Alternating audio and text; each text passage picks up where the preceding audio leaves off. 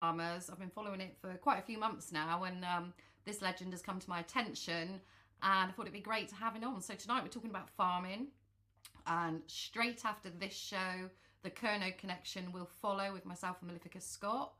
But let's bring on Mark Byford, No Farmers, No Food, and he's also known as the Bowler Hat Farmer. Good evening, Mark. Shelley, good evening, darling. How are you doing? I'm living the dream, Shelley. Good to hear it. Always. And the bowler hats with me. Yeah, it looks good. that was my great granddad's. Oh, was it? Was he a farmer as well? He was. Oh wow, right. So you've got quite a story to tell, really, and where it's all going. Give us an introduction, Mark, about how you got into this, a bit about your life. Just okay, a little bit. So I come from a farming family background. Decided at 11 years old that I was a big boy and really got to go and get a job, because my dad told me that he would match any pocket money what I earned. He wasn't going to give me any. So I went to the pig farm, which was kind of the next house along, and said to the farmer, I need a job. And I started on the farm at 11, mucking out the pigs, and absolutely just loved farming. Didn't want to go to school. I didn't fit into that box at all. I just wanted to play about on the farm, get on a tractor, being with the animals and enjoy life. And soon come to realise that me and school didn't fit on. I did my college and, got my piece of paper, which was all important in life. And no one's ever asked for it since, funnily enough. But but it took me 2 years to get it, so I ought to keep it. So that was kind of me. I, from that, went into working on the market stall. From that, I went to set up a market garden. I've run market stalls myself. I've been in and around the kind of food and the farming side ever since I left school. I now work full-time for a fruit and veg wholesale company, just picked out in East Anglia. I have a small farm of my own. I've got a 16-acre site and a nursery site, which we're just in the process of setting up on the family farm.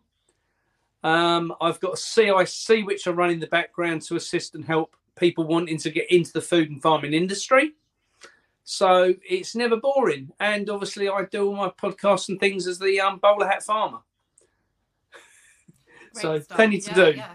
Plenty to do. Yeah. I'm just going to check the stream's working on the radio a minute. They've made a mistake somewhere there, but we're going live on Rumble and StreamYard. So somebody will message me in a moment. 1 week we're going to get it right. Anyway, so Mark, what's been happening? Why are we at this point now? It's been going on for a few months. We're seeing tractors going out and all these protests and stuff. I mean, It's been going on throughout Europe and it's now coming to the UK. So what is this all about for all these newbies out there that are questioning what's going on? Okay. This backdates somewhat. If I tell you the story back as far as I know, at 21 years old, I'm 56 now, Shelley. At 21, I was approached by a friend of mine who, this is before the internet days, really, who was very, very awake. He did leaflet dropping door to door, and he came round one day and he used to drop leaflets for me for my veg business. And he came around and he said, I need to talk to you about something called the 2030 Agenda.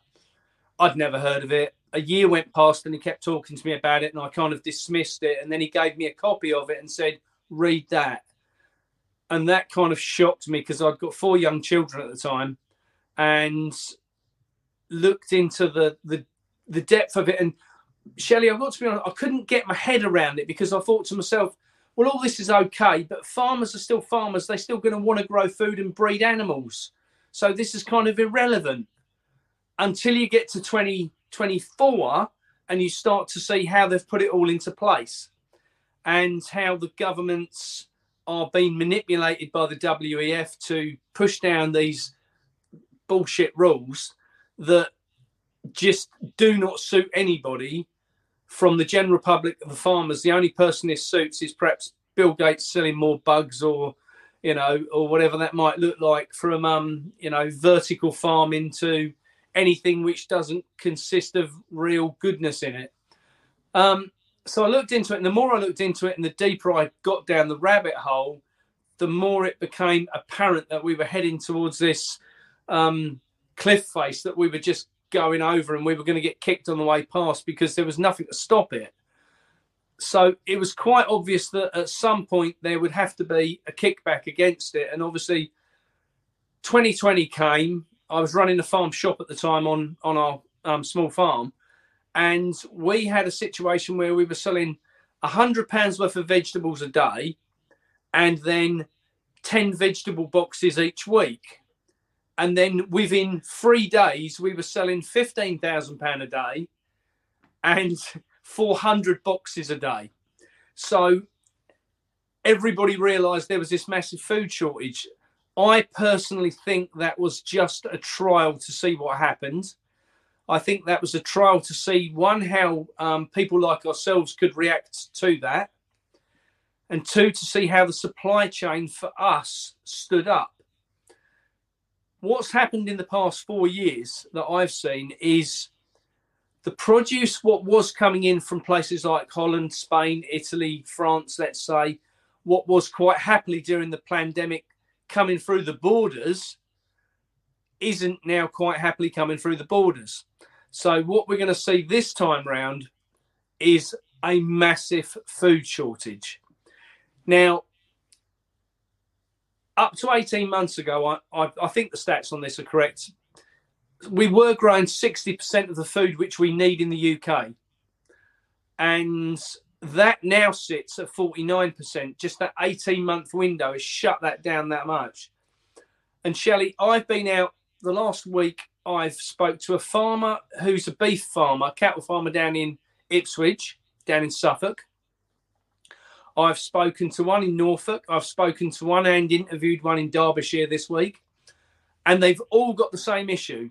So if they pay, let's say, £5 to £8 an acre per month for grazing for the animals, which is kind of a standard, the landowners who they rent their land off are now being offered £25 an acre per month to not grow anything. So they're chucking all the tenant farmers off the land to claim the subsidies, or worse than ever, to put bloody green electricity initiatives in place. Solar panels and wind turbines and things that just serve us no purpose. I mean, I don't know about you, but I've never tried eating a solar panel. I've never tried eating a pretty field full of flowers or nice big trees. But my kind of understanding of it is we need fruit and vegetables and meat, and without those, sorry, I don't know if you could hear that. Somebody, we're just sorting out the stream as you're talking. No. It's okay, right? Everybody should hear us now. We're on. And for those of you, apologies that on Speak Free Radio, I've got Mark Byford with us. No farmers, no food. He's telling us a bit of his story, and I feel sorry I interrupted you full flow there, Mark, but we're live on the radio now anyway. But we'll carry on. So sorry, Mark. No problem. So in the background, we've had all this going on about the farmers are the landowners are being paid up to £25 an acre not to grow food. So they're telling all the tenant farmers to get off because they can earn more as a result of growing pretty flowers, or, just total nonsense. So a lot of the farmers have really 3 big challenges to play. One, net zero, and the absolute tosh around that. So from my understanding, when I went to school, because we actually did proper lessons when I was at school, carbon in the atmosphere gets swallowed up by the green things on the planet, let's say grass. Yeah. Cows eat the grass, getting rid of the carbon. They turn that into protein and fat. We eat the cow, consuming the carbon, and the carbon is gone. Now, I don't know what most people think the carbon levels in the atmosphere are. I spoke to a friend today who's very much concerned about net zero, and it's a terrible situation. The cow's farting is just, killing the planet. and And I said, can you tell me what the level of carbon is in the atmosphere? He said, it's got to be about 10%. I said, well, that's interesting. I said, two things are interesting in that. The actual amount of carbon in the atmosphere is 0.04%. It's a tiny, tiny percentage.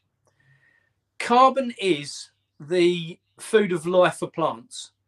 If plants don't have carbon, we simply have no oxygen. And I don't know about you, but I can't hold my breath for very long. So I don't really fancy that much. Now,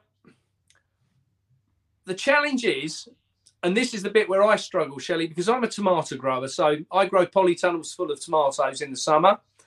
And we close the polytunnels up and undo canisters of carbon dioxide in there to force the carbon up to 20% in there, because it opens up all the little follicles on the tomato plants. They suck it up. They use less water and they grow really big.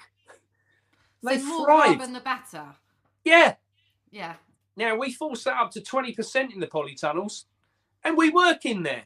It doesn't kill anybody. So when they tell us we've got to reduce carbon, I genuinely don't see that as an issue.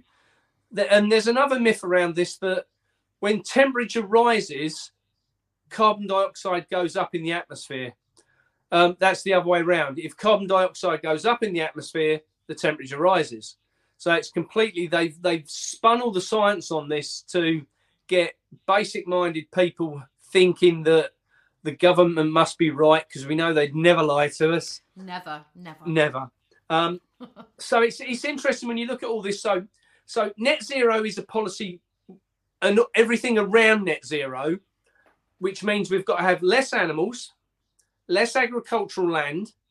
We've got to set more trees on agricultural land. We need less coal or nuclear power stations, and we need more windmills and more solar panels. And as a result of that, we use more and more land up. So there's less and less for growing food. I can't help but think that if we really wanted solar panels, we'd put them on every building. And that would make a lot of sense. And I could understand that. But taking up the thousands upon thousands of acres of land we have across the country to put these in is just mind-blowing. So the net zero is one thing. We also have the cost of running the farms has gone up because of, obviously, diesel's gone up. At the start of the pandemic, we were paying 20 pence a litre for red diesel. That's now almost £1 now. So that's gone up 5 times for running the vehicle, like the tractors and things. We've got the electricity costs for running, whether it's the grain store, for running the fans in there, the heaters in there to dry grain out, whether that's the chicken houses to keep them warm, whether that's fans to keep them cool, whether that's milk equipment in the dairies, whatever it might be. All the farmers use loads of electricity, and that's gone through the roof. So the cost of running the farms has escalated out of control. And this brings us on to the next section, which is the supermarkets. And the supermarkets not paying enough for the vegetables or the produce. And a lot of that has come about, Shelley, because what's happened is the farmers took on the contracts when the cost of running the farm was down here.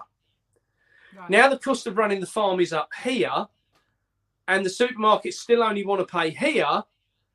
It doesn't stack up, and the supermarkets will not back down from the price they're paying, and they will not pay the farmers any more money. So I spoke to a friend the other day down in Wales. He's a dairy farmer, and he's been paid 32p a litre for milk. Okay? Cost of production, just under 40 pence. So every time the truck goes up the drive with thousands of litres of milk on, he's losing money. Every day, 7 days a week, with no way out of the contract. Supermarkets are not prepared to give. The public have a perception that the subsidies farmers got was to buy pretty tractors and nice Range Rovers and all of that. The subsidies were there to drive the price of food down. So when you got it in the supermarket, the price was reduced. So what's happened is now the farmers are losing money. the subsidies have stopped, and now there's no help. So the price of food's got to go up without any doubt at all. So I think that what will happen is a lot of farms will just have to pull out of the contracts, otherwise they'll bankrupt themselves and lose the farms.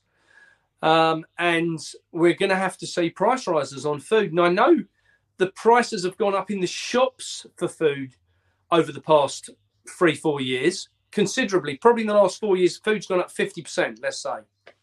But that hasn't been passed on to the farmers. So that's why the farmers are kicking up at the supermarkets saying they're not being... And it isn't just the supermarkets, Shelley. It's the packers, the producers, as well as the supermarkets. Now, the packers and producers are generally owned by the supermarket. So it's the same culprit all the time that's causing the issue. So that's another big part of this, is that kind of cost of living for the farmers and the value of what the supermarkets are not paying against what the contracts need to pay out. The last one, which is my biggest bugbear of all, is the bureaucracy involved.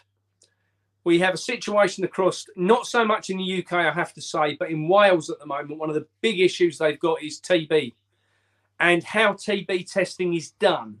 So I don't know if everybody knows this, but on our farm, we have badgers, and badgers allegedly carry TB. So we've been looking at putting cattle back onto the farm because it's something that my uncle, who's got the farm, hasn't done for a long time. So we've been looking at putting that back on the farm so that we could have some meat ourselves should it become hard to get. The challenge is that badgers sometimes, and I say sometimes, carry TB. So what you can do is get your badgers tested to see if they've got TB or no TB. If they've got no TB, you're best off leaving them on the farm because they will then deal with other badgers trying to encroach on their territory. So if another badger comes in with TB potentially, you haven't got to worry about that because your own badgers will deal with it. So that's a big issue because how the TB testing's done, in my opinion, and this is only my opinion, it's very much like testing for bird flu. It's very much like testing for COVID. If you want to get the result what says this animal is sick, you can get the result saying this animal's sick. So thousands upon thousands of perfectly healthy cattle are being destroyed as a direct result of TB testing. It's a complete bloody farce. Like the COVID test, like you say, yeah. Oh, it's heartbreaking. So, and I'm new to all of this, and I've been talking to a resident at a nursing home that I work in, and we've been talking about raw milk and stuff like that today. And he was explaining to me that the only reason that they really pasteurize the milk now is because of TB. Well, they actually pasteurize milk for one reason, because if you have raw milk, it's good for you. Well, this is what I was trying to say, yeah. And there are farmers down here because I want to start getting it. But I mean, he's very elderly, and he said both of them. He said, "Look at me, I'm fine." And he said, "I was brought up on raw milk, basically." Absolutely. Yeah. But their excuse is that we pasteurize it so that like no TB gets into it and stuff. Well, I think it was originally done so it had a longer shelf life. I mean, right. My first memories of me as a child was my grandfather used to keep cows. And I used to sit under the cow and milk it and drink it while I was there. I didn't die. Can you taste the difference? Oh, just mwah. Wow. It's like having a really good bottle of wine against, some sparkly water. Right. And interestingly, actually, the price I saw in an article earlier that like milk in Tesco's at the moment, whole milk is £1.06 a litre. Yeah. And a bottle of Evian water is £1.15. Yeah. A litre. It's just mental. Well, you know what Evian spells backwards, don't you? I'm trying to work it out now. Naive. Yeah. And it's probably not any special water. It's probably just come from the tap anyway. Well, yeah. I mean, it's what it is, isn't it? It's just another one of those nonsensical things which we've been led to believe we need to do. Let's all drink bottled water and create more bloody plastic on the planet. Well, that's true. Yeah, yeah. You know, Definitely. I look at a lot of these green issues, Shelley, which they're dealing with, and you kind of think to yourself, a lot of this is so could, you know, if they really wanted to make a difference to the planet, they could really easily. But, you know, it's always the wrong things they're doing. Anyway, I digress. So paperwork is an issue. So the whole of the everything to do with DEFRA or the Environment Agency is a nightmare. They have got to the point they've become so bureaucratic and so top heavy with paperwork. It is just unbelievable.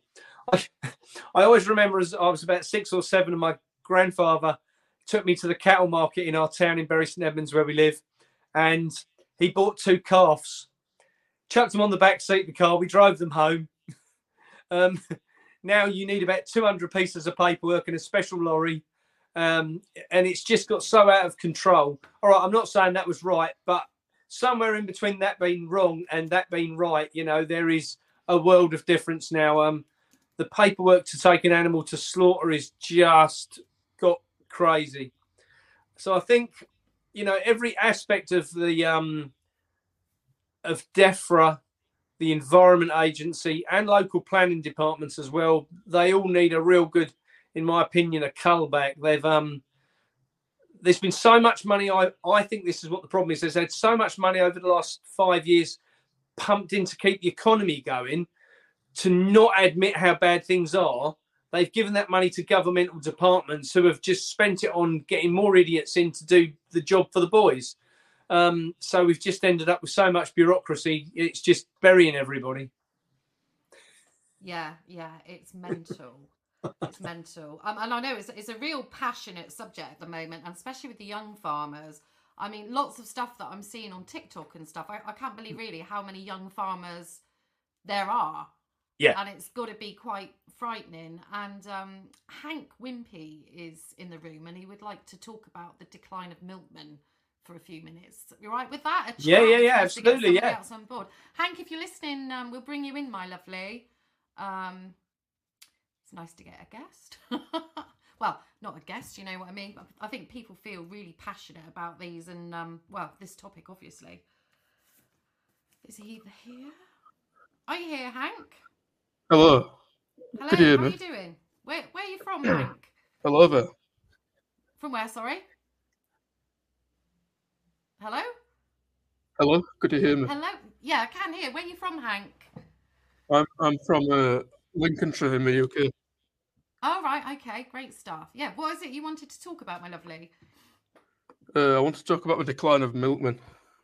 Right, go for it. So basically, like, years and years ago, in Lincolnshire, in the UK, we used to have a lot of milkmen, and now we don't because of the decline in, like, the sort of supermarkets, basically, and the rise of corner shops.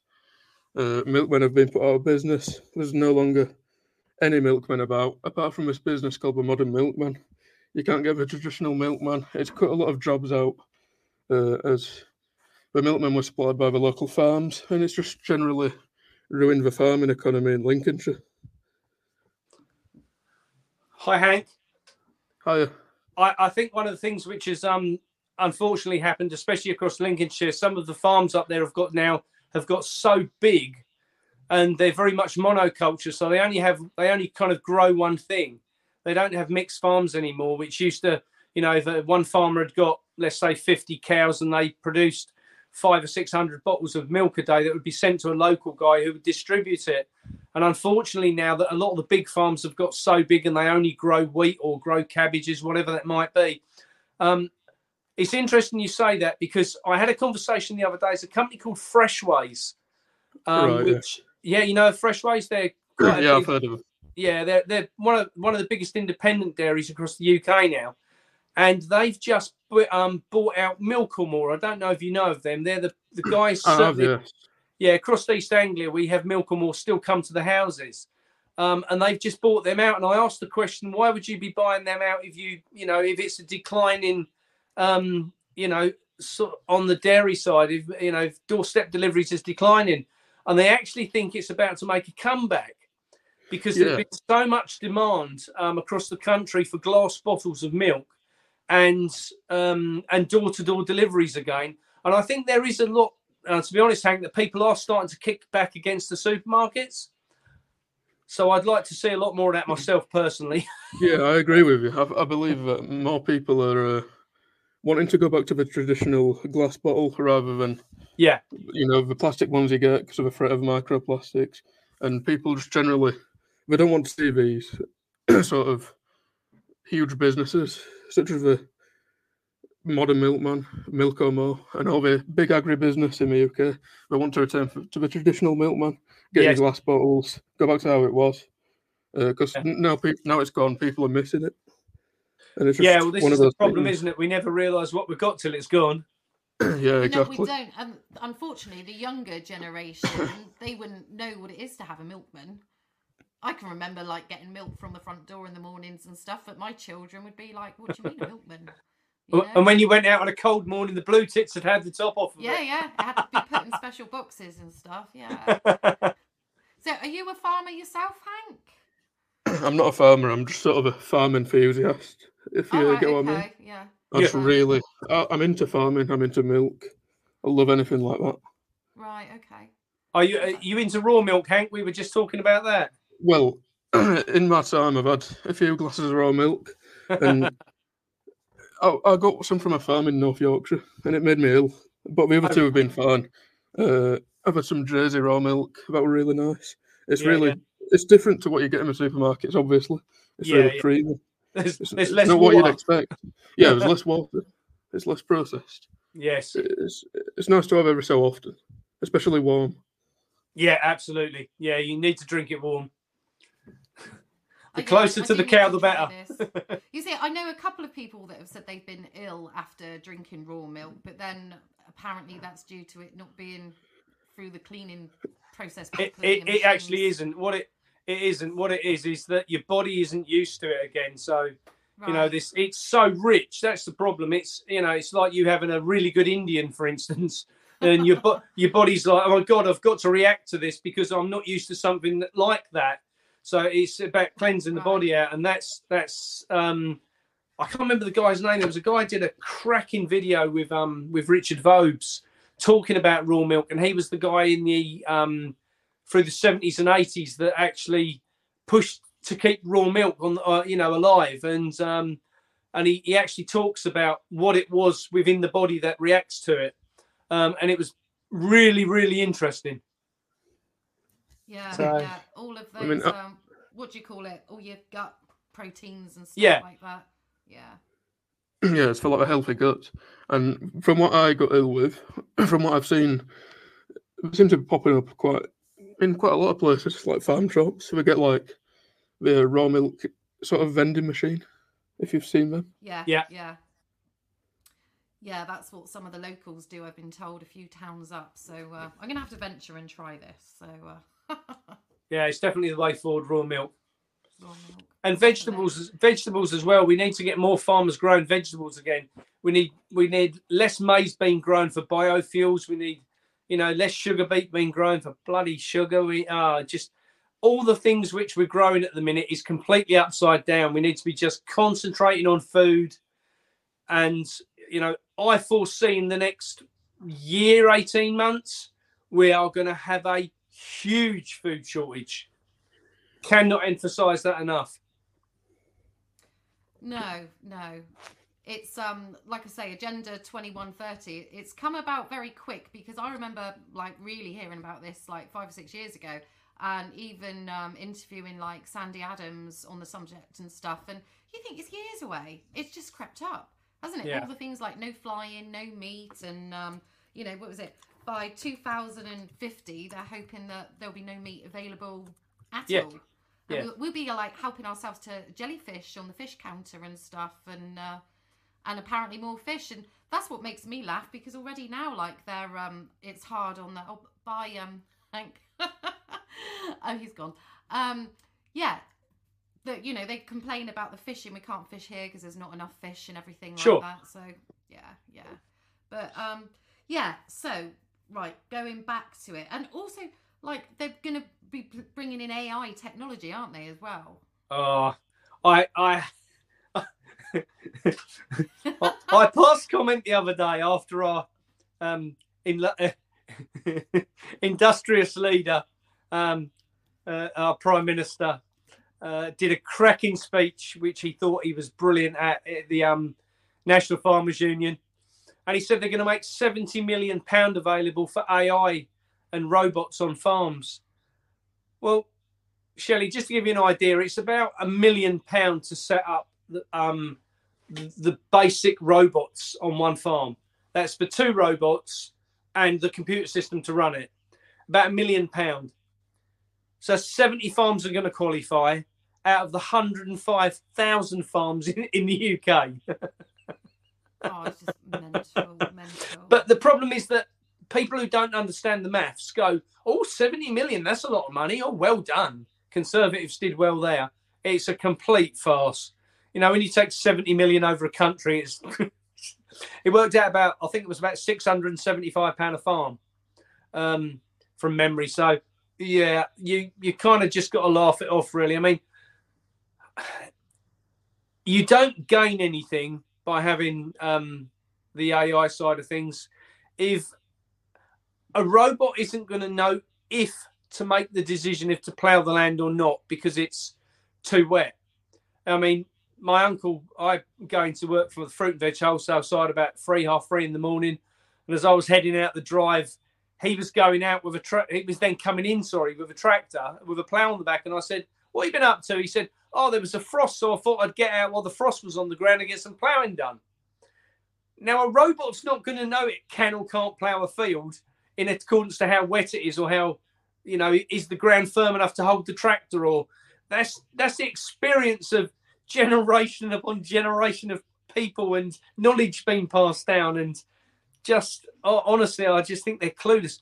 If you want to produce, if you use robots to grow in containers, for instance, or warehouses, then I kind of get it, but the investment what's got to be made is just bleeding phenomenal. And I don't see it personally stacks up. I mean, from my side, I do not understand at all if we've got 8 million people unemployed in the UK. I know the statistics might tell you a lot less, but the reality says it's a lot more. They've moved all the school leaving age up deliberately because that meant they can falsify the figures, obviously, and people on schemes which don't apply to be unemployed. But if we've got 8 million people unemployed, surely, Shelley, we can find them a job. Weeding the garden, weeding the fields, like instead of a robot. We're paying them anyway. We've got to pay them to sit at home. yeah, definitely. It makes no sense. So where are the farmers hoping to get with this then? Do you think that all of this protesting, do you think it's going to get anywhere? I'll tell you what I think. I spoke to a friend in Germany, and he's an English lad, married a German farmer's daughter. So he's been living out there now for some years. And I said to him, Dwayne, what's the situation with what's going on out there? And he said, firstly, you have to understand that it took 18 weeks to get the tractors out. And I said, 18 weeks? He said, yeah, that was the planning behind it. So what they did was they got a 10, 12-week campaign in place to get the public on board, to get the public prepared for what was coming so that people weren't caught out when the supermarkets ran out of food. They then, with military precision, took every major capital across Europe, followed by all the smaller towns as well. They've blocked all the motorways. Obviously, the mainstream news are not covering any of this. So we started talking, and 7 of us got together originally and started talking about what that would look like in the UK. That soon got up to 70. That soon got up to the yellow board families across the UK wanting to start to get involved in protesting on the roundabouts and things with no farmers, no food banners. And it snowballed from there. What we're finding now is that tractors are starting to go out, and I think that will escalate considerably after today's rally in Wales. So thousands turned out today for the Welsh to see the Welsh Assembly. The Welsh government tonight have, from what I can make out, and I haven't looked into the back end of this yet, but the kind of voted 30-30 in the election tonight. The MPs have in Wales. So they've not said they will support the farmers. They've not said they won't support the farmers. Bottom line is, I think after today that the farmers will now take proper action. That, I think, will spread across the UK quite quickly. I think that anybody who does not have food in at home want to make sure they get some in, personally. I think that, unfortunately, the government aren't listening. All right, it might be the government can't listen because the WEF haven't given them permission to. What I will say on that is, across Europe, the governments are backing down hand over fist over a lot of the net zero policies. And definitely there is headway being made in Europe. But what I will say is, despite all the headway, what the government tells you is being made, the farmers still haven't gone home. Now, one of the things I said to my friend in Germany was, well, how come you're still out? Because the government's caved in on most of the things you're asking for. He said, do you believe them? I don't. Yeah. He said, and that's the problem. He said, you know, we've all had lip service before. He said, there's another point to this as well, Mark. He said, is that if we go back to the farms, we'll never get the opportunity to come back out. That will be it. This will be the last time the farmers ever get the chance. There'll be new legislation put in place that will just stop this happening. And what they've done, Shelley, to get themselves, this gives you an idea of how organised they are. So obviously, farmers need to grow produce. This is the bottom line. The animals still need to be fed. The fields still need to be tended to. So they've got a system as by where a third of the farmers are on strike, a third of the farmers are on the farms, and a third are either going to or from the protest or the farms. So they're keeping all the fields done. They're keeping all the animals fed. They're making sure that the food what is available is going to small consumers or small retailers and small supermarkets, farmers markets and farm shops, places like that. They're using all the green lanes, which are the farm tracks, to distribute that out to the public so that they're not getting involved in going on the motorways, which they've obviously got blocked off. So the people like supermarkets can't get lorries through, but they can still get a tractor and trailer through down the side of a field and, you know, still get food moved about. So they have had this planned out very well. They've had this planned out in depth. They've rolled it out. They've crippled Europe completely to its knees. And I have to say, I see that happening here. You know, Shelley, you have to understand, farmers are busy people. The last thing farmers want to do is actually go on strike. They don't actually want to come out. They want to be producing food, but they've been stopped producing food because the government won't listen over initiatives that are in place to drive food production down. You know yourself, Shelley, you just said by your own admission there, if we're down at 49% at the minute, it's dropped 11% in the last 2.5-3 years. Where's that going to be in another 2 years? As we head towards 2030, we know we've been told no planes, no trains, and no boats coming into the UK. No food is being shipped around the planet on the scale it was before. Lots of countries out there have got bans on food production being moved. So China, India, Pakistan, for instance, which are some of the biggest, and especially Russia as well, some of the biggest grain producers of the world that feed places like Africa. Ukrainian grain used to predominantly go to Africa. So with all the hassle what's gone on in Ukraine over the past couple of years, the Africans are the ones who are getting completely shafted on this. They're getting it from all angles because what they were getting disappeared. The grain what would back up that situation if that Ukrainian grain didn't get there isn't there now either, because those countries have put bans in place to stop grain being moved. So the idea is everybody knows what's coming. Everybody knows worldwide food shortages are coming.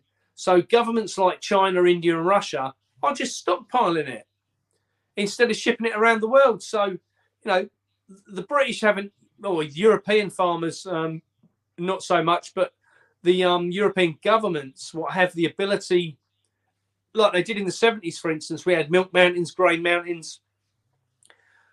That now doesn't exist. And we're now in the position that we've got the food production down. We've got nothing in storage, and they want to cut the production down by another 50% in the next 2 years. Well, that just doesn't stack up. The plan is to get rid of you all, basically, isn't it? Well, I think we both know, Shelley, don't we, that the carbon they want to get rid of is you and I. Well, yeah, exactly. And, what they give you in one hand, they take out of the other hand. All of this at the moment, your energy bills are going to be X amount cheaper. But they'll just put something else up. And, I mean, I'm sure I'm not the only one. We need to shop local. And I'm a hypocrite myself. And I was listening to what you said somewhere else. And you were saying that meat that comes from other countries that's imported is not even frozen or anything. Oh, no, don't. Can I tell this? Because yeah, please do. I discussed this on the channel the other day, and I think you must have seen it. So I went to see my local butcher to buy some meat, and I said to him, "Have you got a leg of lamb?" And he said, "I can't buy English market, so expensive." And I said, "I can't work this out. Why is it so expensive?" He said, "Well, the problem is," he said, "New Zealand lamb is obviously," and I realised this, New Zealand lamb is subsidised by the New Zealand government. So because they've got so much of it and they need to ship it to the rest of the world, I assumed in my naivety that lamb coming into the UK would be frozen in big boatloads and brought into the UK, and then, it would be defrosted once you've got it home. No, they gas it fresh when it's slaughtered. They gas it, then ship it in containers full of gas to the UK, taking months upon months to get here. And once it's here, they then ungas the container, and at that point, the meat starts to deteriorate like normal meat would. But it's 3-4 months old by that point, Shelley. And when you say gas it, what sort of gas are we talking about? I'll be honest, Shelley, I don't know what that is. And is that from New Zealand, or do you think that's like all meat that's imported into this country? I think that's all meat that's imported. The more I've dug into it since, I can't emphasize enough. And I watched a video the other day, and I double checked back on it. And I've got 2 or 3 butchers I deliver vegetables to, and I was catching up with them, and I said, "Look, is this true?" Because I do talks, and I kind of need to make sure my facts are pretty straight. And I was talking about the New Zealand lamb, and all the butchers are like, "Yeah, no, that's true." And the other thing what came out was supermarket pork. When you cook bacon and sausages, it's all bubbling away in the pan, and it's all lots of water. 20% of the weight of your meat from a supermarket is made up of water. Right. Salt water to keep it fresh and keep it so they can keep it in the plastic longer. And they spray the meat red as well, don't they? They use red colouring or something. Yeah, of course, yeah. Oh, there's nothing real about meat anymore. But I went to the butchers, and it wasn't expensive. I bought some bacon, some sausages, and some pork chops, and some chicken breasts, and it was just over 20 quid. And I was like, well, that doesn't seem a lot of money to me for good quality meat. Yeah. All right, and that might have been slightly cheaper in a supermarket, but when you're looking at the fact you're getting 20% water, and it's come from the other side of the planet, and it's been shipped around and gassed and all of that, I think I'll pay me 20 quid. Yeah, no, absolutely. And, I know people say, "Oh, I can't afford to eat organic. I can't afford to do that." But they go out, and spend a fortune on other shit and stuff like that. It's like, absolutely. It's your priorities, isn't it? And I mean, it's, I can't tell a lie. When I've had poorer days, like when I was growing up and first, like, looking after myself, a good old Tesco value sausage. Oh, tasty. Look at it like 5% meat. I don't know. I don't want to know what the rest were. But, it was doable. But, fortunately, I think I've got a mind, and you look into it a bit more. But there are people out there, they don't care what they're consuming or what they have, they were having a donut for having a COVID jab, weren't they? So Yeah, absolutely. Absolutely. And that's what you said as well. It's people don't think, when you look at that donut, you don't look at, we need a farmer to make that donut. Yeah, I think, that video I did was about 4 farmers to make one cake. And I'd gone into the bakery. That one came about. I went into the bakery to deliver their veg, and while I was there, he said, "Oh, because I grow their there's a lot of the rhubarb which we sell." So, and I went in and said, "Oh," he said, "Mark, that rhubarb, what you got us?" He said, "We've made these rhubarb. I think they were called rhubarb turnovers or something." So it was a pastry base with like a custard in the middle, the rhubarb on top, and some cream on top with some sugar sprinkles on top. And I said, and I made the video saying, how many farmers to make my breakfast? All right, it wasn't a very healthy breakfast. I'll give you that, but it was tasty, real tasty. It was real milk, it was real butter, real sugar on the top, and real rhubarb, and the pastry was delicious.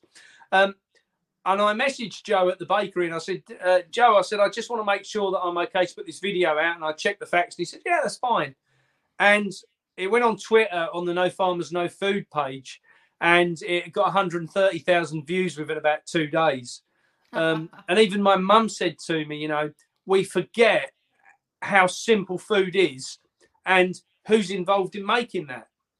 When you think that was one item, if you take let's say a fry up for breakfast, and these days, because so many farmers only produce one thing, you've got, to make a cup of tea, you want the sugar, the milk, the tea bag, the water, so you've got 3 for your cup of tea or your coffee. You've got, your flour for your bread, your butter to make your toast. You've got the pork, you've got the eggs, you've got the mushrooms, the tomatoes.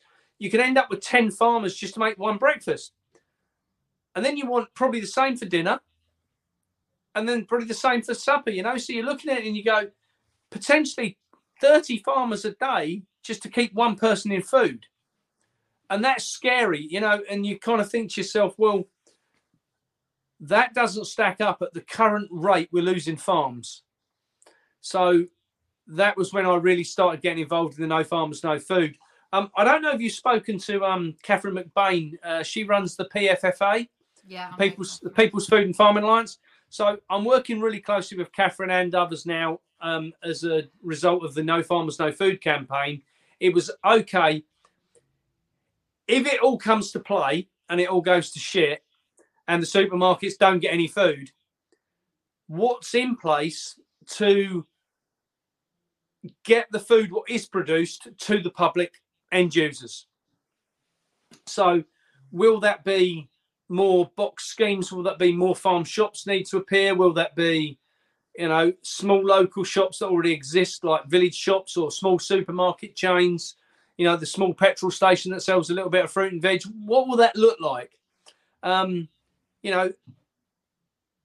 If big farmers that produce a lot of grain and that grain goes off to a mill that's owned predominantly by one of the producers that produces for the supermarket supply chains, is there any smaller mills out there, nowadays, what could take up some of that slack and actually make flour or, whatever that looks like?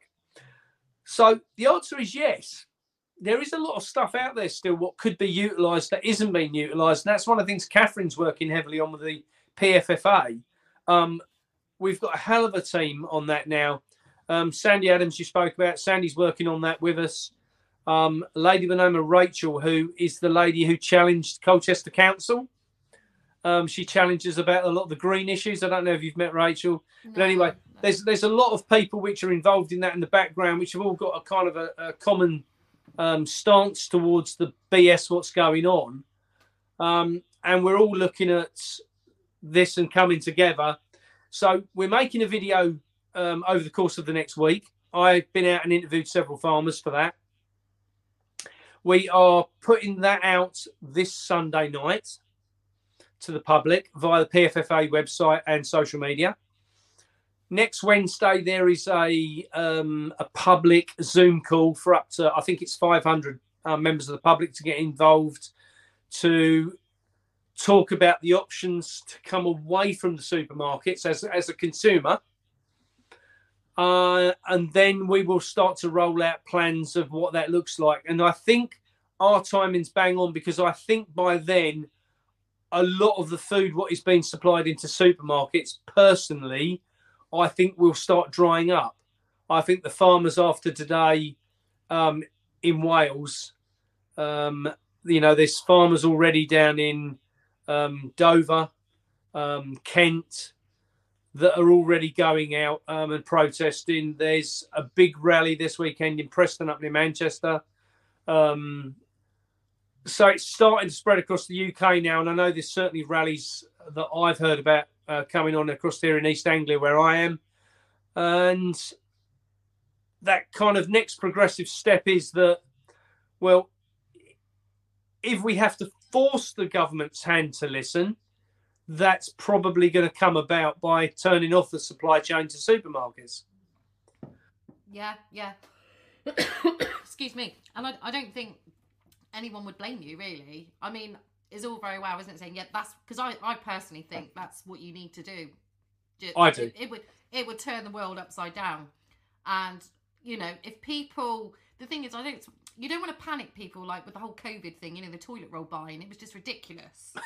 But there was certain things as well, wasn't there? I mean, I can remember, I couldn't get biscuits and things like that, and there was a bit of a shortage around at the time. But this is, and I was saving food, and shouldn't tell anybody that, because we talked about these things in COVID times, what happens if the worst case scenario? Could people be banging on your door with a shotgun, knowing that you've got food in the house? I know I think that's likely the case. Yeah. It sounds totally dystopian, but we just don't know what's around the corner. But I'm all for you guys. I think, enough's enough. And I think the only way you're going to get around it is say, right, to hell with you. And I mean, obviously, Shelley, the in the UK at any point, I think the UK Army holds about 300 tanks. And there's probably 50 of those what are based in the UK, because obviously a lot of them are based across in Poland and so forth at the minute, in case they're needed in Ukraine. So there's 50 tanks. If the government wants to turn them on the farmers, they're probably going to be, I don't know, but 65,000 tractors across the UK that are all big enough to tip a tank over. So I kind of think the government needs to tread carefully and probably listen to what's been said to them, because at the end of the day, the policies are wrong. We know that. And that's not going to change from our side. That stance isn't going to change. The policies are wrong. What it needs is a government to change their stance. Farmers are very, very scared at the minute, Shelley, and scared people do, potentially dangerous things. And that's what worries me at the minute with all of this, is like it has in Europe, it's very soon escalated. They were out on peaceful protests. Now you're seeing slurry tankers backing up over the riot police and just covering them in all sorts of shit. Yeah, it was funny. And it is funny. You think to yourself, but God, that guy must smell nice when he goes home. But I don't know what they're trying to achieve, stood there with their helmets on and their batons in their hand. No, I mean, if you got someone coming down with a 40-ton tractor and trailer bellowing down with, silage on it, I'd say get out of the way, because they just go straight over the top of everything you can put in the way. These tractors now are so big that, you can see the escalation across Europe's happened, within, what we're talking, 6-8 weeks. It's gone from peaceful protest to more or less almost all-out riot. The farmers have been burning tyres on the streets. They've been... the one which I smiled about most was the French farmers who levelled all the topsoil down the motorway and then drilled it and said, we're not going home until we cut it.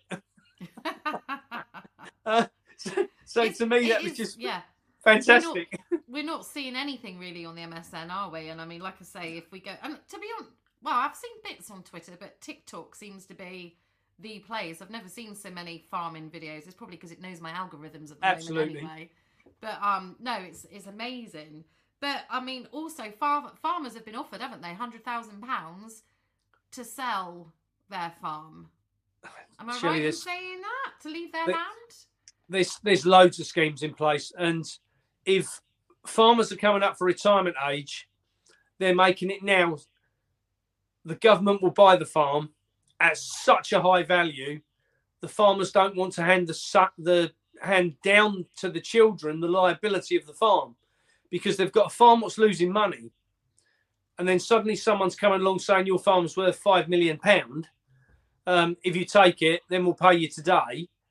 And the farmer's looking at it going, well, I can look after my family forever if I get out. And, and that's just ridiculous.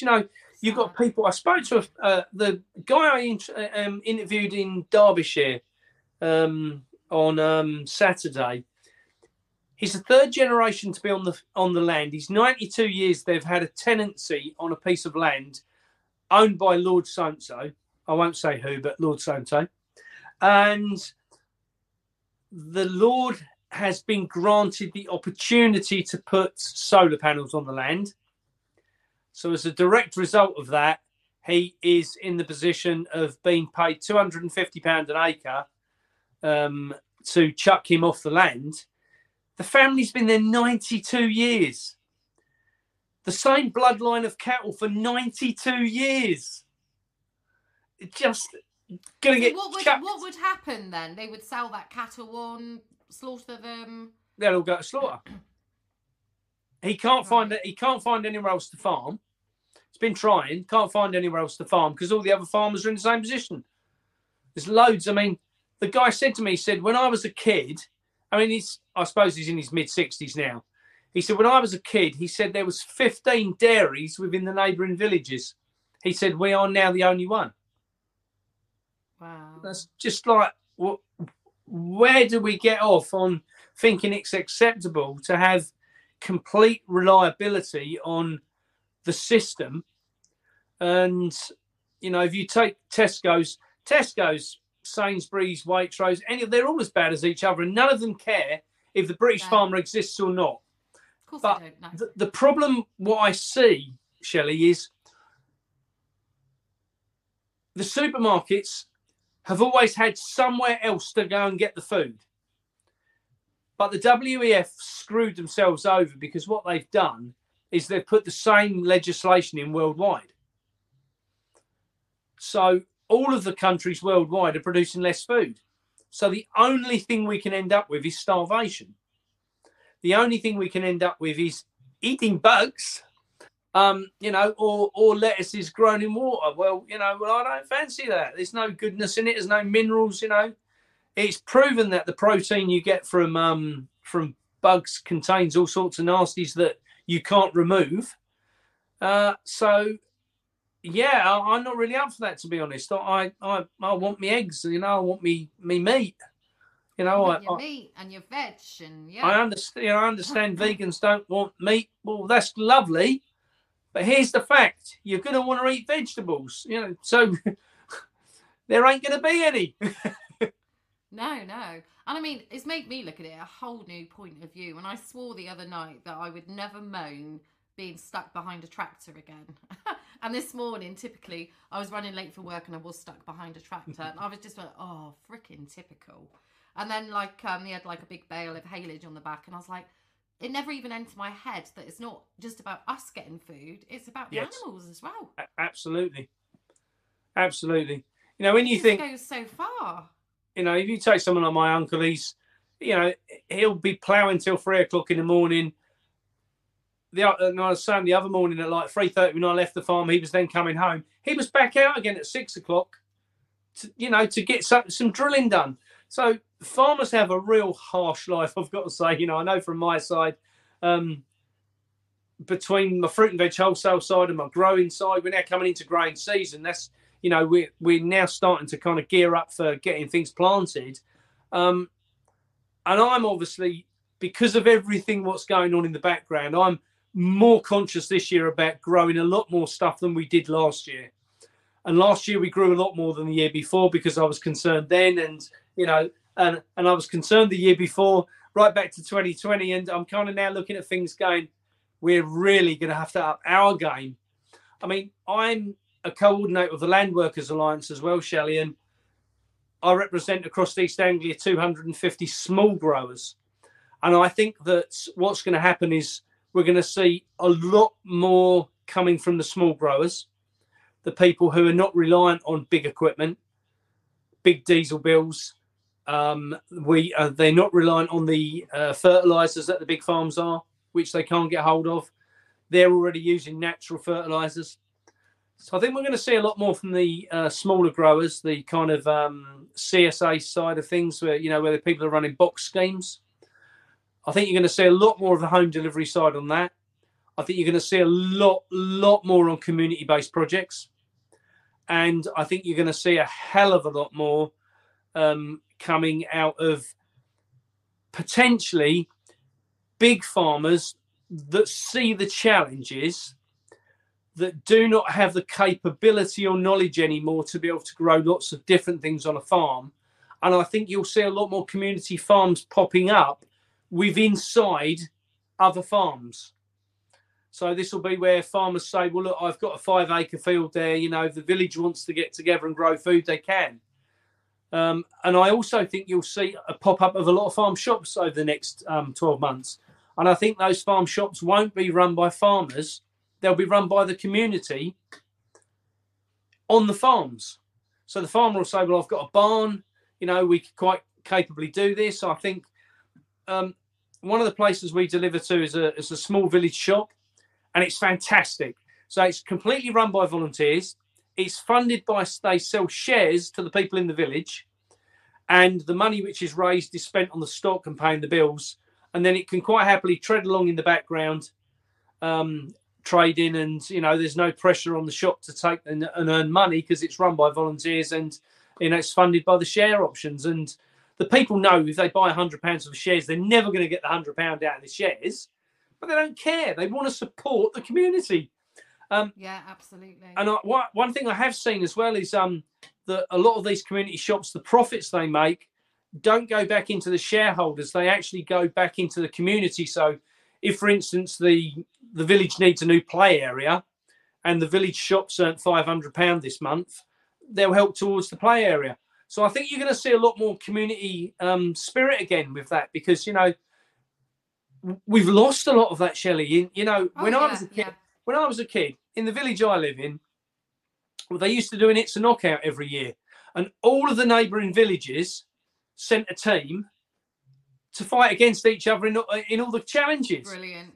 And that was fantastic. And everybody went. Literally thousands of people came. You couldn't do that now, though, could you? Because there'd be health and safety. You think, let's just have a fun day at the local park. Oh, no, have you got insurance?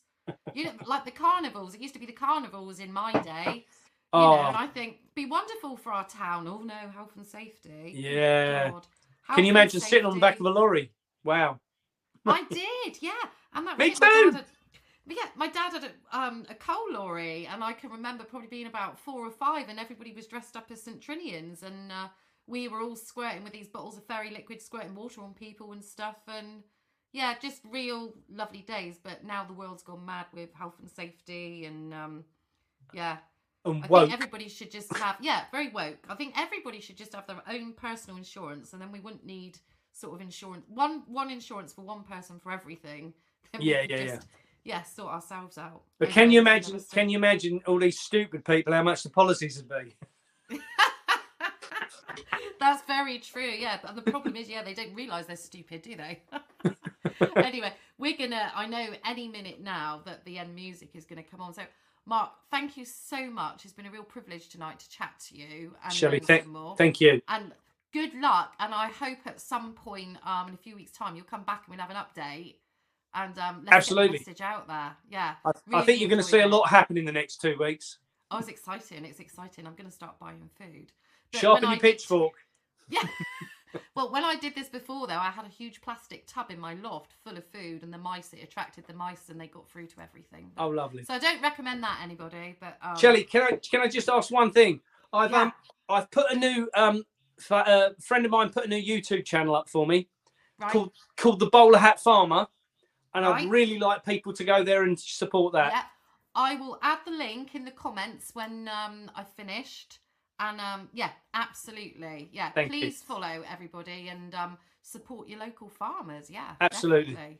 Yeah, it's been wonderful. Thank you very much, Mark. Thanks, Shelley. Have a And great good evening, my luck. lovely. Keep up the fight. Yeah, take care. Absolutely. Thank See you. soon. Bye-bye. Bye. Bye-bye. Well, there, Mark's gone. That was really lovely.